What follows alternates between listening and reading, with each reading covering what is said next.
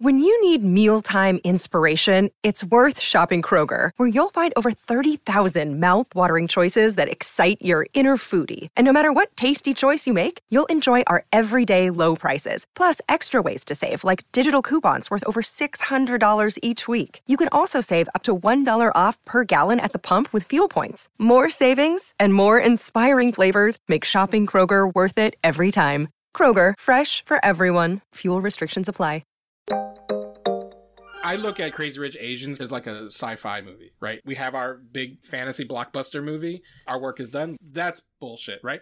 But the power of representation is that Crazy Rich Asians open the door for more Asian American stories. Mm-hmm. And that's the thing, is that we need more stories for people of color, because those stories then fuel the narratives that help people get registered to vote. I've really started thinking a lot about representation. For little Asian kids like us growing up in the South, to see someone that looked like you on the screen, super important. Okay, I think we're past that moment where representation matters more now. For Crazy Rich Asians and Black Panther wins, appeal to mainstream audiences was something never seen. I need the white person to see the Asian story. I need the Asian person to see the Black story. And so representation matters on a lot of fronts. Welcome to Modern Minorities. This is a show about work and life, told through the lens of what makes each of us different. I'm Sharon Lee Tony, a Chinese-American girl born and raised in New York City. And I'm Raman Sehgal, an Indian-American boy who came from Alabama with a banjo on my knee. Through conversations with some really interesting people, we uncover the stories, perspectives, and often unspoken truths about how our guests uniquely experience the world.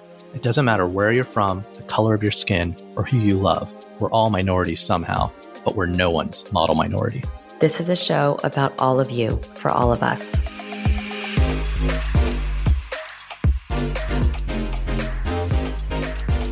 On today's show, we want to feature a conversation with Keith Chow, founder of the Nerds of Color, on his podcast, Southern Fried Asian.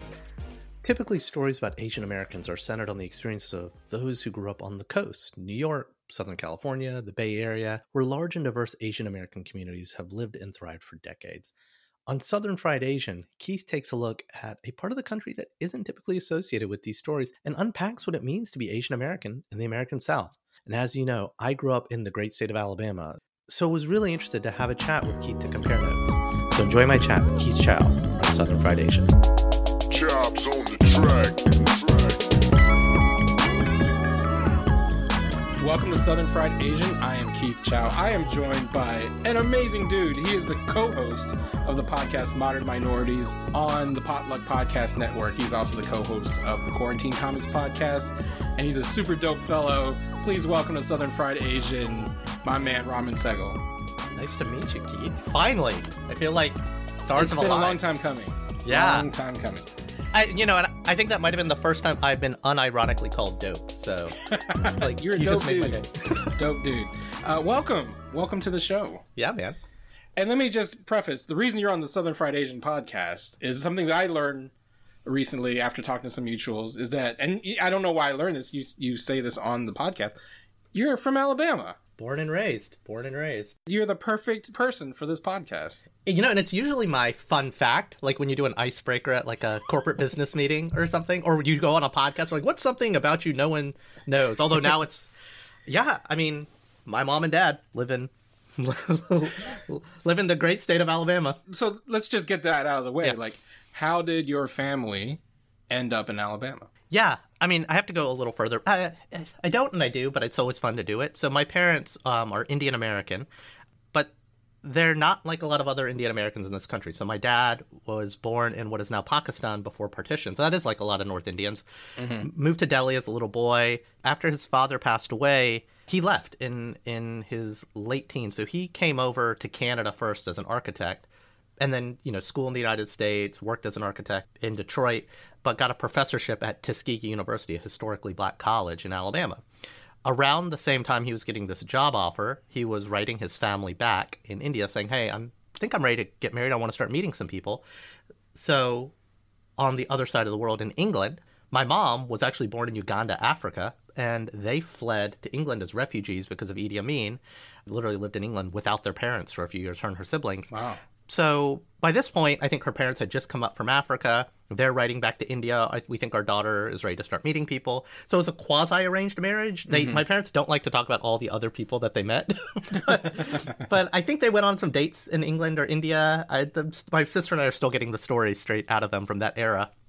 But they moved to Alabama because Dad had this job. And he also had a co-practice as an architect in Montgomery, the capital. And my dad's dream was to design a house. He's a modern architect, urban designer. So he built a house that looks like a triangle and that's where they just started their life there. And we weren't there were only like 10-15 Indian families at the time. Now there's hundreds, but they were kind of founders of this Indian American community, because a lot of the Indians in Alabama, there are pockets of them in all the little small towns, but they weren't in Montgomery. They were in Birmingham and Huntsville, because there's a lot bigger cities. Well, Montgomery's one of the big cities, but the industries there, I hate to say, aren't conducive to the kind of educated South Asians, the doctors and the engineers. In Birmingham, it's a lot of the medical community because of the university there. In Huntsville, the defense industry, a lot of engineers, much bigger Indian American community. In fact, some of my parents' best friends are there. But yeah, that's how we ended up there. And, Mom and Dad are still there. Prior to the pandemic, I make it a point to go back every couple of years. My sister's in Florida. I have this weird relationship with the South, is what I'd say. I'm proud to be from there, but at the same time, I'm not going to live there. Well, yeah, that's the thing, right? Let's take it back a second, too. So growing up, I'm assuming you're a child of the 80s and 90s. Yeah. Just like me. And as you said, there weren't a lot of Indian families where you were growing up. What was it like being an Indian kid in Montgomery, Alabama in the 80s? Yeah, I mean, you guys have covered this theme on your show a lot, which is why I relate so hard to your show. It was like a secret identity, man. As South Asian in the South, an Asian in the South, is the name of the game is assimilation. You want to fit in, you don't want to stand out. The reason I don't speak much Hindi or Punjabi versus my older sister who can understand a little is because I think my parents saw my sister having trouble with English, and that's a no-no. You got to fit in. You've got to fit in when you go outside. My mom was the auntie who would wear Western clothes to temple because she was a teacher. When you come to our house on the weekend, the smells of the Indian cooking for the week, the bhajans, the Indian religious songs were playing on like full blast on the stereo, but not outside of our house. It was like, and so I kind of wore two identities. We both are comic book geeks, so my gravitation to that world might have come from that. I didn't have real Indian friends. There's a half Indian guy who I'm still very close with. We became friends when we were 8. Another kid moved in to town from the north when we were 13. And the three of us did hang together quite a bit. And I regret to say, all three of us had a little bit of shame hanging together because we got bucketed together. So much so that we probably did some mean things to each other, even though we were, to this day, very, very close. And what's interesting is there was a handful of other Asian kids, a couple of Thai guys, there's a couple of Taiwanese guys, etc., and girls, that we would kind of hang out with because we were all kind of the Asians, but we didn't want to all sit at the lunch table together. But if we all happened to be in the same math class or the same German class, we would hang together. But we were all trying to assimilate and have white friends and black friends. And it was really tricky. That's always the case of being Asian American, right? Like that whole liminal space between Asian and American. In particular, like you mentioned that there weren't others, because a lot of folks, at least who have their Asian American stories presented in the mainstream media, like most of those stories come from like Asian enclaves, right? What it's like going to, dim sum on weekends, or the boba shop, or going to, Chinese school, like all the stuff that was on Fresh Off the Boat, basically. No shade to Jeff Yang. But like for those of us who grew up in spaces where there aren't a lot, I mean, the parts of Fresh Off the Boat I identified with was like when Eddie's hanging out with like all his non-Asian friends, right? Because there weren't any other Asian kids around. And really quick to jump in, the most authentic story of the Indian American experience is Never Have I Ever. Yeah. Because the main character, it's not about the Indianness. There's the occasional, I have to go to puja and I'm dressed up and I'm literally walking into my school gymnasium and no one's ever seen me dressed this way. Right. It's this hidden identity. Yeah, absolutely. And that's why, like, you mentioned, my comics background. Part of the inspiration for Secret Identities, the book that I did with Jeff and Perry Shen and Jerry Ma, was this notion of like, being Asian American, in particular, like a Superman character. I know that like he comes from like the original Jewish immigrant, creators, but he was the original immigrant. And not only that, like Gene Yang's talked about this when he wrote Superman. Like he has the hyphenated name of his heritage that no one really knows how to pronounce correctly, but he has to use this assimilated name when he's Clark and Cal. Right. Cal. And what's interesting, I've thought a lot about this. East Asians versus South Asians, and I am going to draw a very broad stereotype. It's okay. Some of my best friends are Asian. But let's just use Chinese and Indians specifically. It's so interesting that Chinese people have, a lot of Chinese people, I should say, have a Western name and a Chinese name. Yeah. My wife is Chinese American, so she has that. When I did a lot of work with China in a past professional career, I'd meet someone, they'd be like, oh, my name's Wendy Zhang. And I'm like, what's your real name? And they'd say it. I was like, okay, Wendy, got it. And whereas Indians, on the other hand, you keep your names. We keep our names. Now, why is that? And I'm not an authority on this, but I thought a lot about this. I think it's because we were colonized more so. And so we all speak English. Or you go to India, you can get by on English, believe it or not. Like it's just a thing, especially in the North. And I think as a result, that probably drives we'll just keep our name. It's fine. We speak English, learn to pronounce Javinder. It's fine. Call me Joe if you need to. But my name on paper is going to be Devinder. Call me Dave, etc. I wonder, too, like why that is, particularly with like Chinese folks. And less so now, right? Like I think Chinese of a certain generation, because I think like newer generation Chinese immigrants keep their names, like Vietnamese. Well, the ones coming over now. The ones coming over now. That's what I'm saying. Like more recent immigrants keep their name. Yeah. But like, I think there was that more of a pressure or, desire for like the older generations when they were immigrating or coming over to like adopt a Western name. My family comes from Hong Kong, which is similarly colonized. And I think that was, unlike what you were experiencing, like, I think the idea of like having the Chinese name plus the Western name on top. And I don't know if this is something that like my family did or it was, I think it's somewhat typical of like at least Hong Kong Chinese, is that the English name that you choose is very similar to your Chinese name. And my English name was supposed to be Norman, which sounds closer to my Chinese name, Lokman. But then one of my mom's friends when she was pregnant was like, don't call him Norman. I have a friend named Keith. Why don't you name him Keith? So that became my name. But yeah, that's an observation I've never really paid a lot of attention to. That I think, and as we gain consciousness, right, like in college and stuff, and I started meeting other Asian kids who kept their like Asian names or never had like a Western name. Yeah, it made me kind of like, it was my Malcolm X moment. I'm like, call me Lokman. Like, call me Locke. Locke was my name for like, at least in college, for around some certain people. I had a friend whose girlfriend did that. Like, she had a Western name that everyone knew her as. But then when she moved towns, she decided to adopt her Chinese name and hold on to it. It's, the other thing that's interesting is, and I can say this more definitively for Southeast Asian cultures now, specifically India, the Philippines, and a few others, right? And I lived in Southeast Asia briefly, but it's this idea of the pet name in the family. So you have your name, your God-given name, and then you have the name that you're called around the household. And I actually just read in China, they did that as well. So spirits and demons wouldn't know who you really were when your family called you that all the time. And maybe because of that, there's a really fantastic book that most Indian men of our age have read called The Namesake by Jhumpa Lahiri. Yeah. And I mean, it's this definitive, this guy has a pet name and he has a real name, but he doesn't want one and he wants the other. Just call me Nick, all of this stuff. And it's a weird heritage play. Like, I don't know if you have kids, but I have 2 kids and my wife is Chinese American. I'm Indian American. And so it was important. How do we thread that needle? And we weren't gonna, everyone in the grandparents were going to be unhappy with, but our kids have Western first names, Chinese middle names, and the Indian last name. Right. And do I feel a little bit of regret for that? Sure. But if my kid had an Indian first name, that's kind of robbing of the Chinese heritage or vice versa. And our kid is American first, right? It's kind of like RoboCop, half robot, half man, all cop, half Indian, half Chinese, all American. My daughter's in the same situation. My wife is Japanese, I'm Chinese. And wow. Yeah, exactly.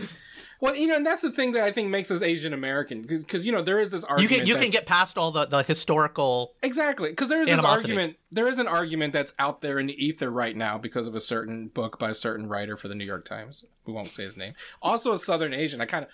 Jay, if you're listening, come on the podcast. I want to debate you. Wait, no, hang on. Say it for all of us that are ignorant, like Jay me. Caspian Kang. Okay, he's an opinion writer for the New York Times. Okay, and he wrote a book called The Loneliest Americans, and his main premise is Asian and I don't- podcasters. Yeah, well, I don't necessarily want to call him out, but like his main argument is that Asian American is a myth. Like, there's no such thing as Asian American, right? And the main reason is that, like, we have nothing in common. What do I, a Chinese American from rural Virginia, have in common with you, an Indian American from rural Alabama, or not rural Alabama, but like from Montgomery, Alabama? Like, we have nothing in common because you're Indian and I'm Chinese. But the thing is, I have more in common with you as an Asian American than I do with someone who's coming from China tomorrow. Well, and that's the interesting thing, because that's actually why my wife and I got along, right? It's I was never very much a pro-Asian person, and I get into trouble having this conversation. Like, our podcast... Do the potluck people know this? No, they do. I'm just playing. I hope they do. Sorry, Marvin. Sorry, Phil. I became more Asian with my Chinese American wife, not because we're like so steeped in our own heritage. Like, if you go listen to one of my podcasts, like, we do a Diwali and a Chinese New Year episode, and the premise is my co-host Sharon and I, we don't know what and she was Chinese American, we don't know what the F we're talking about. We're raising biracial kids. We're trying to connect to our heritage. But the thing that my wife and I connect more to, I told you my parents' kind of refugee, kind of political migration story. My wife's parents have the exact same thing. Her dad was in mainland China when the communists came to power and fled to Hong Kong. Her mom, Chinese, was born in Jamaica. When it got dangerous for Chinese people, they fled to Canada. Like, and so this kind of weird fit in, not fit in thing, that's what my wife and I have in common. I think at a more macro level, I do think that is what Asian Americans have in common. But like, I really do push back. We've made all the Asian American lists, or not as many as you guys have, but like, we make those because we have two Asian faces on our podcast, but we are like proudly an American podcast about minority perspectives.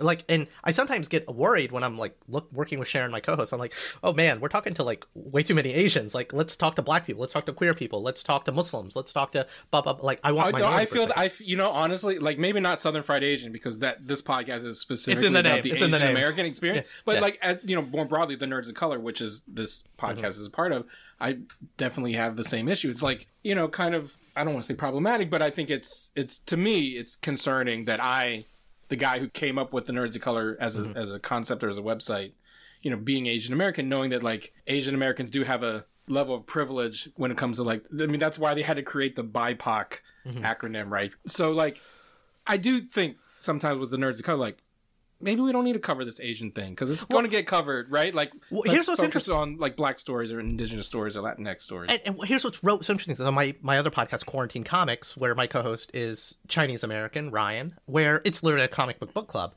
And at first it started out as, let's just read the greats, the stuff we love, and we recommend stuff to each other. Like, he had never read Kingdom Come, but it was one of my favorites, by Mark Waid and Alex Ross. And as we started spreadsheeting it out, I started noticing, oh wow, it's a bunch of Americans.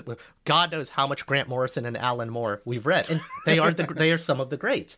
Right. But Mariko Tamaki and Jean Lun Yang and Junji Ito are also great. Okay, so that's cool. But literally, we find ourselves, oh my God, we have an American, British, Asian bias to comics, and we're literally trying to create that forcing function on ourselves to read more queer, Latinx, Black created comic. But it's hard because our instinct is like, oh man, I just want to read like Teenage Mutant Ninja Turtles by Eastman Laird. I want to read Savage Dragon.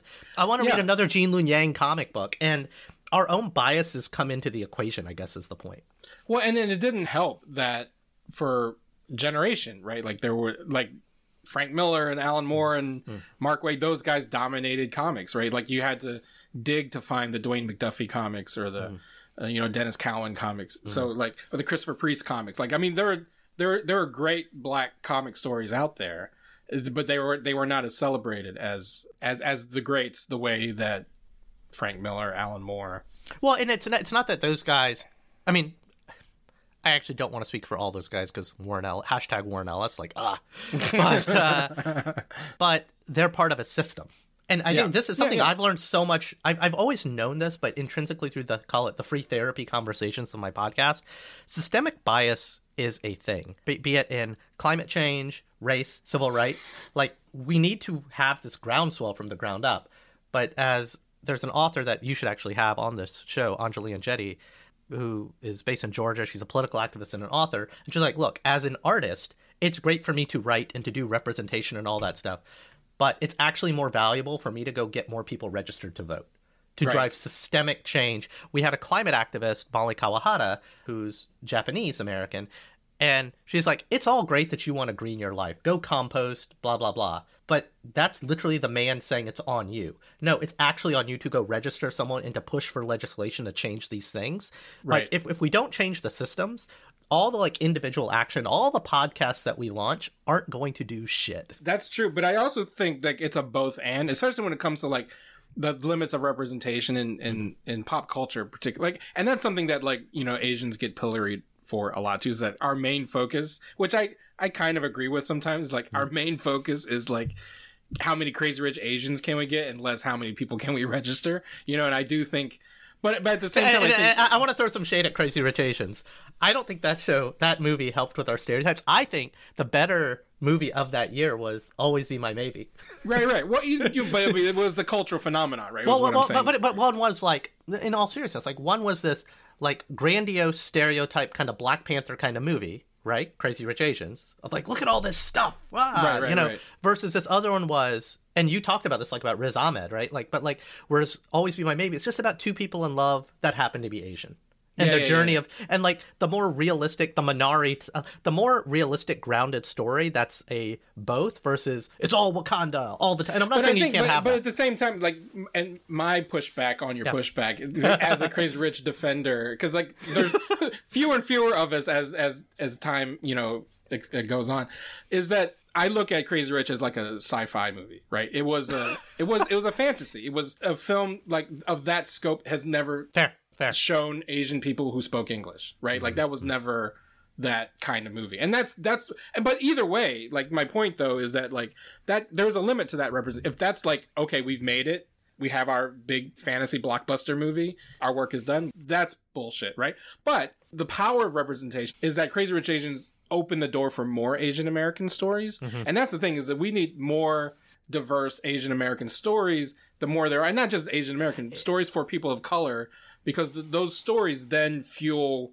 the narratives that help people get registered to vote. Do you know what I'm saying? Yeah, that's fair. Culture is a mover. And to be clear, we wouldn't have had Shang-Chi if we didn't have Black Panther. Right. And to be clear, you needed, and I've read a lot of Bob Iger interviews and stuff, he had to push really hard because it was the Henry Ford thing. You know, if we gave the customer what they wanted, they just get a faster horse. So it's this idea of like, we do have to move the ball. And here's what's interesting. When I've really started thinking a lot about representation. Okay, for little Asian kids like us growing up in the South, it was to see someone that looked like you on the screen super important. Okay, I think we're past that moment. My kids, they're used to it. She's got Mirror Royal Detective. Where representation matters more now. Like so much more now. And this is like this, I'll bring it back to like my own Southern guilt. But it is important that my daughter goes and does a Chinese New Year program for Chinese New Year's at her school, where I think there's like one Black kid, one Hispanic kid, and it's a bunch of other white kids. And so all of the non-Asian people understand that there is a thing. Like representation matters. And this is where Crazy Rich Asians and Black Panther wins. Appeal to mainstream audiences was something never seen. I need the white person to see the Asian story. I need the Asian person to see the Black story. And that's the thing. I mean, and no shade to Always Be My Maybe, but like we've had those movies for a long time. Like you mentioned The Namesake, like the Kal Penn movie from like 10 years ago, right?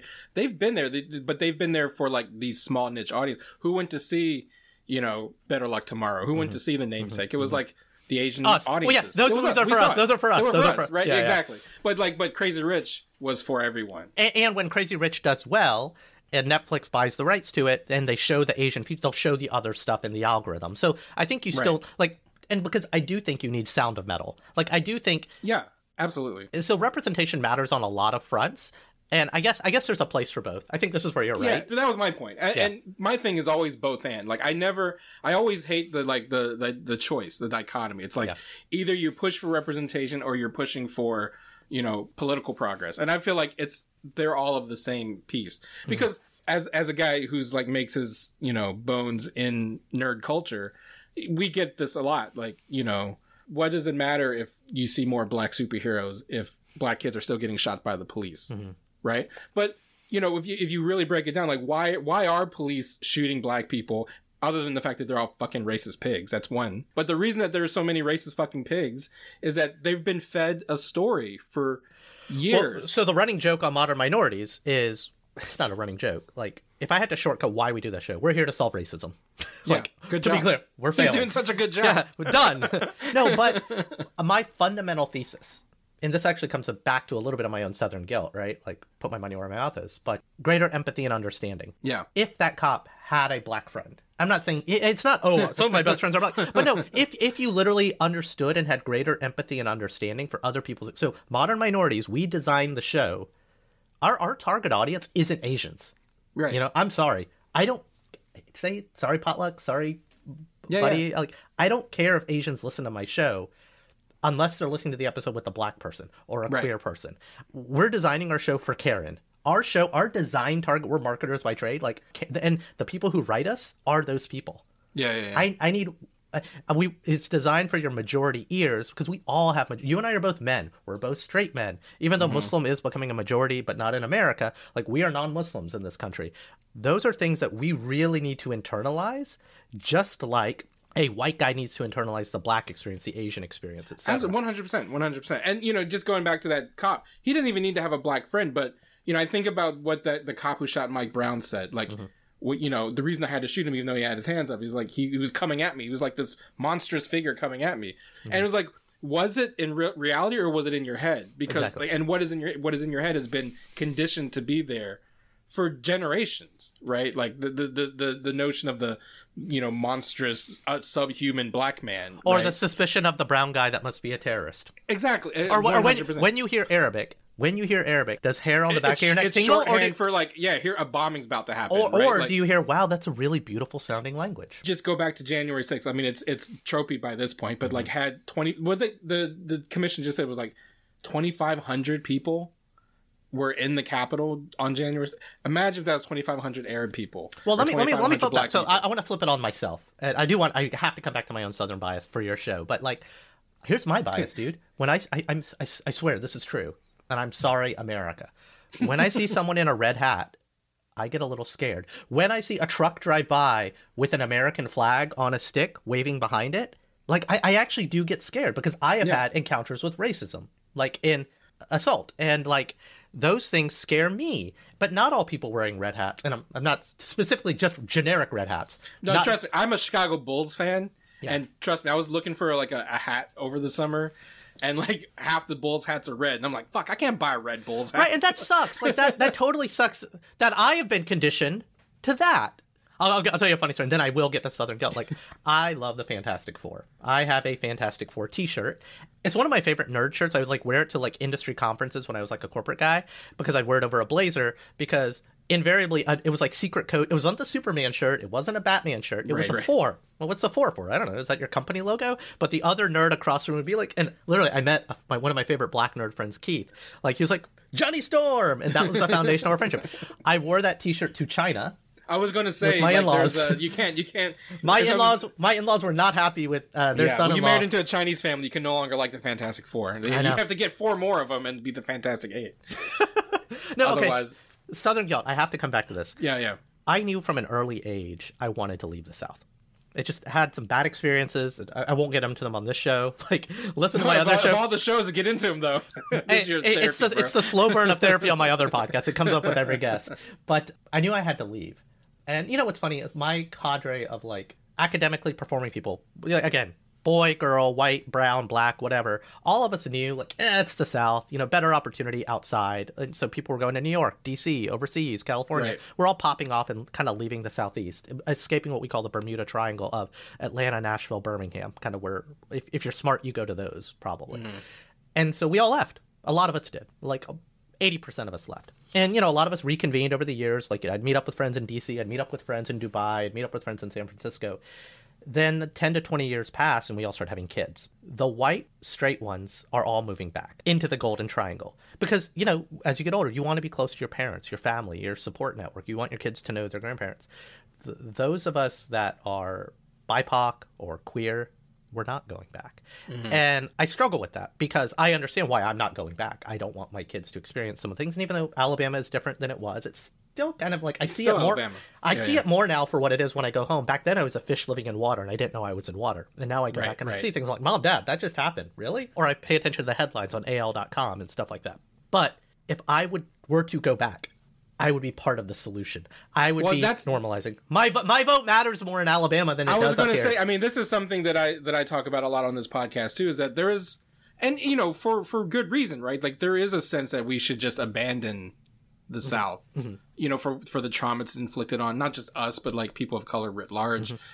But at the same time, It'll never change if we yeah, don't. it won't change. So we just fuck it. Let the politicians who run that part of the country just keep power. But to your point, if more of us reclaim the South, that's a loaded concept. But if those who look like us and of darker shades were to go back and not even go back, there are huge populations of black people who are still in the South And Asians. Right. That's the whole this show, right? And like the leaving of the South, or even not even leaving it physically, but leaving it emotionally and mentally. What does it say to the folks who are still there? That's right? You know, I've left it physically, to be clear. I've told my parents we're not moving down there during the pandemic. I'm like, literally, this is where politics like gets a little scary. Like perceptions on the pandemic and safety. I have an older sister. She is a physician and she lives in Florida, and she has she's married to a black man. My nephew and niece are half black, or they're black passing, to be clear. And we are of similar like kind of progressive ideals. And she's a physician, to be clear. But she's living in the sentiment of the pandemic in the South. She doesn't necessarily even agree with some of the craziness that's going on. But literally her family's practices and what they're doing in the pandemic are informed by the culture of Florida versus kind of the culture of the Northeast. Like, we're a little more paranoid and scared here. Maybe it's because we got hit really hard at the beginning. But it's so interesting how an environment can change you when you live in it. Yeah. And I didn't know some of the racism I was experiencing, the passive racism, never mind the overt racism, but when I was living in it. And is it made me a better person now that I sit on the outside of it and I can look at it and I can study it and talk about it and therapy myself on shows like this and my own? Like, I don't know. Yeah, but it also kind of like assumes, and I'm not saying this is your reasoning, but it also assumes that like places like New York don't have racism, right? Like it's just a problem of Alabama or Georgia or Tennessee. You know what I'm saying? Like, but when you look at like all of the quote unquote Asian hate over the last 2 years, where's all that shit happening? San Francisco, New York. Well, that's because right? it's a numbers thing. Well, that's a numbers thing, but racism is not the sole domain of the South absolutely. either. The thing I would say the South has is we wear the racism. It's in the air. It's on our sleeve down there, and we have different ways of confronting it. It's a little bit more under the surface up here and in these areas. But David 100%. Cross, the comedian, has a really great bit from his double album back in the early 2000s, where he's talking about the redneck accent, right? And he's like, that thing exists everywhere. It's like, I'm from Bozeman, Montana. I'm from Albany, New York. Like, to be clear, it's an urban rural thing. However, in the states where the urban population is super magnified, pockets like Atlanta, this is why Georgia will flip because of Atlanta, to be clear. Obviously, New York City, San Francisco, Austin, Dallas. When you have high population bases in those states, that's enough to tilt the favor of the state to, and I hate to say blue progressive policies, but that you look at an electoral map based on populations because of these population centers. As Birmingham, and this is where gerrymandering, I think the Supreme Court just struck some stuff down with Alabama and gerrymandering, but they've literally drawn the district. There's like one black congressional district in Alabama, 6 congressional districts, because they've drawn the lines around it, even though the black population is so pervasive. So that's how you even get around this population shift. And so coming back to, it's a yes and, this is where systemic change, like we have to solve these problems. Otherwise, the soon-to-be minority will be kind of pushing down on our now black and brown majority. That's why I think it's so important to lead these fights in states like Alabama, Georgia, yes, Mississippi, because there is a sentiment, I think, in a lot of Democratic, I'm not necessarily a fan of the Democrats just because of like how they just like to snatch defeat from the jaws of victory. But part of that is because, one of the things that I admire about the Obama strategy, and even, Stacey it was a 50 state strategy. 50 state. Like we got to go everywhere. We can't just bank votes in California and New York and just think we got, win the popular vote and move on. Like we got to compete in Alabama. Like the fact that we competed in Georgia, to your point, that Georgia flipped. maybe part of this is my optimism at being a Virginian at heart, even though I don't live in Virginia. I only moved north. How'd that governor's election go for you, buddy? Well, yeah, exactly. Well, I mean, Terry McAuliffe was a fucking the black woman who was primarying him, man. If she was our candidate, she would have ignited the party. Like, yeah, exactly. And when that's the thing, like we like to play it safe, right? We like to even Obama, like even Obama, but during the primaries, people were like, we don't want that guy, right, for whatever reason, but because he wasn't the safe bet, exactly. But he energized the party. Exactly. And not just the party, he energized the country, he energized people. And say what you want about his like actual policies once he became president, but like, you know, you remember 2008. I remember like there was a sense of hope, you know, to coin a phrase. Well, two things happened. Like you had people in the middle, even right-leaning people in the middle. And again, Trump pulled those guys too. But you also had political sideliners, myself and a number of other people, like who all of a sudden became activated and dropped what they were doing. My then girlfriend, now wife, she had already moved to New York, so we were doing distance, and I had a lot more free time. So I started knocking on doors in Hamilton County, Ohio. And here's what's interesting, coming back to activation, something I learned from someone you've got to have on your show, Anjali Enjeti, this author and political activist in Georgia. The Southeast has the second largest concentration of Asians versus the West Coast. Yeah. So it's this, I don't want to say it's a silent majority, but like, it's an active population. And I mean, activate the Asian American vote in Georgia and you win. That's what happened, right? That's what happened in 2020. You know, you activate the Asian American vote. And part of the mission statement of this podcast is to like show the world, right? To your point, who is the audience? The audience is everyone who didn't know that there were Asians in the South, basically, right? The fact that you said, you know, the fact that you're from Alabama used to just be like a little party trick. My fun fact, yeah. Your one fun fact. But like, this is the mission statement of this podcast is like, hey, we're here and we're all over. We're everywhere. Like, one thing I've learned doing this podcast, so many like prominent Asian Americans in media and tech and business have roots in the South, you know, like, and that's something that as you know, you probably felt growing up alone. I felt growing up alone. We must be the only ones. Like, I joke oftentimes, if you go to Wikipedia and look up Luray, Virginia, where I'm from, which it was a town no one's heard of. The population's gone down. yeah, exactly. It's a town no one's heard of until recently, when the lady threatened to shoot up a school if they had to wear masks. Now my hometown's all over the news. But until then, no one knew where Luray, Virginia was. But if you go to the Wikipedia page and look up like demographics of the 1980s, it says like Asian 0.01%. That was your family. That's my whole family. That's my whole family. But anyway, before we let you go, we end every episode on a food memory that you have from Alabama, because both being Asian and being Southern, if there's one thing that ties both of those identities together, is food. Is there a dish that no matter where you are in the world, whether you're in Dubai or in New York or San Francisco, will always bring you back to Montgomery, Alabama? This is a tricky one. I mean, here's one thing. I admire, I think so many of our Asian podcasts, like we have a question about mom dish at the end of our show.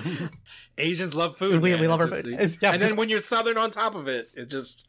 I mean, food is love. Food is culture, you know? So yes, but I want to kind of leave it through. So my mom's chana bhatura. Bhatura is a fried flatbread with spices. Chana is spicy chickpeas. And it's my mom's favorite dish. It's honestly, even, she doesn't make it as much because it's a production to make it. You will smell up your house when you make it. So more often than not, she comes up and she makes chicken curry for me or something. And you can get that at the restaurant. Very rarely can you get good chana bhatura at a restaurant. Sometimes I actually have to go to South Indian restaurants because they have the big fryers that they make the dosa in. But a very specific memory that, like, the power of this dish. One, it's fried, so Southern. Yeah, there you go. My late uncle, he passed away from cancer years ago, but at the beginning of his cancer, he was living in California, but there was a cancer specialist in New Orleans. And this is my mom's younger brother, my pretty much godfather growing up. Uncle Joe, short for Jawar Nehru, Uncle Joe. So Uncle Joe was really scared about this surgery. And so his big sister, my mom, at the time, my grandparents from England were with my mom. They all drove down from Alabama to New Orleans. I flew down from Cincinnati, where I was living, for the surgery. And his kids were there and everything. And, you know, Joe was scared. He thought it might be his last meal, you know, before he had to start fasting for the surgery. And he asked my mom if she would make her chana bhatura, because my mom makes ace chana bhatura, just like my grandma does. And they were staying at, you know, one of those extended stay suite things. We were all staying at those. Yeah. And my mom brings, like, the hot plate, the big wok to fry the things in. Smells in up the hotel. Smells up the entire hotel. It was such, like, that smell, to this day, when I walk into, like, Sarana Bhavan, a place in Murray Hill, an Indian place, like that South Indian place that makes it. But when I smell chana bhatura, whether I'm in Singapore, New York City, an auntie's house. Like, I'm taken back not just to growing up eating it on the weekends, but like that memory. It's like, it's such a beautiful dish, and it's gonna smell up your damn house, and it's so worth it. So yeah, my mom's chana patura. I mean, the best dishes take over the whole home. Like that's what they do. It doesn't smell it up; it just takes it over. It's an unwelcome house guest for the next 2 weeks. You just have to plan it and time it just right. Yeah. Well, Ramen, I wish we had more time. I would love to talk to you more. Maybe I can come on your podcast. Here's me pitching. I've got 2 or 3 of them. So yeah, man. Speaking of that podcast, how can people who are listening to this one find that and you online? Yeah, I tend to be a little bit of a ghost on the internet's ironic given the podcast. So visit, if you want to check out Modern Minorities, where we're solving racism every week, modmypod.com. If you want to geek out with my comic book club, Quarantine Comics, QTDcomics.com. And if you want to hear a pretty interesting business podcast, check out pgalums.com/podcast. Awesome. Ramen, thank you again for being on this show and just having such a great conversation. We will definitely check your many shows out in the future, and I hope you'll come back. Absolutely, and I hope it's the first of many conversations, my friend. You can follow me on Twitter at @TheRealChow, _real_Chow, and on Instagram at RealKeithChow. Follow the podcast at Southern Fried Asians on Instagram and at Southern Asians on Twitter. Subscribe and download on Apple Podcasts, Google, Spotify, Stitcher, anywhere you get podcasts. Find it all at hardknockmedia.com/Southern Fried Asian. As always, the podcast has been co-produced by Jess Vu. And until next time, keep it Southern Fried, y'all. And that's our show. Like what you heard? Please subscribe, leave a review, and a 5-star rating on your favorite podcasting platform. Now more than ever, people need to be hearing these stories. Please share our show with a friend or 3. Want to learn more or got something to share? Visit modmypod.com or email us, himom@modmypod.com. You can also follow us on Instagram and Twitter at modminpod. We'd love to hear from you.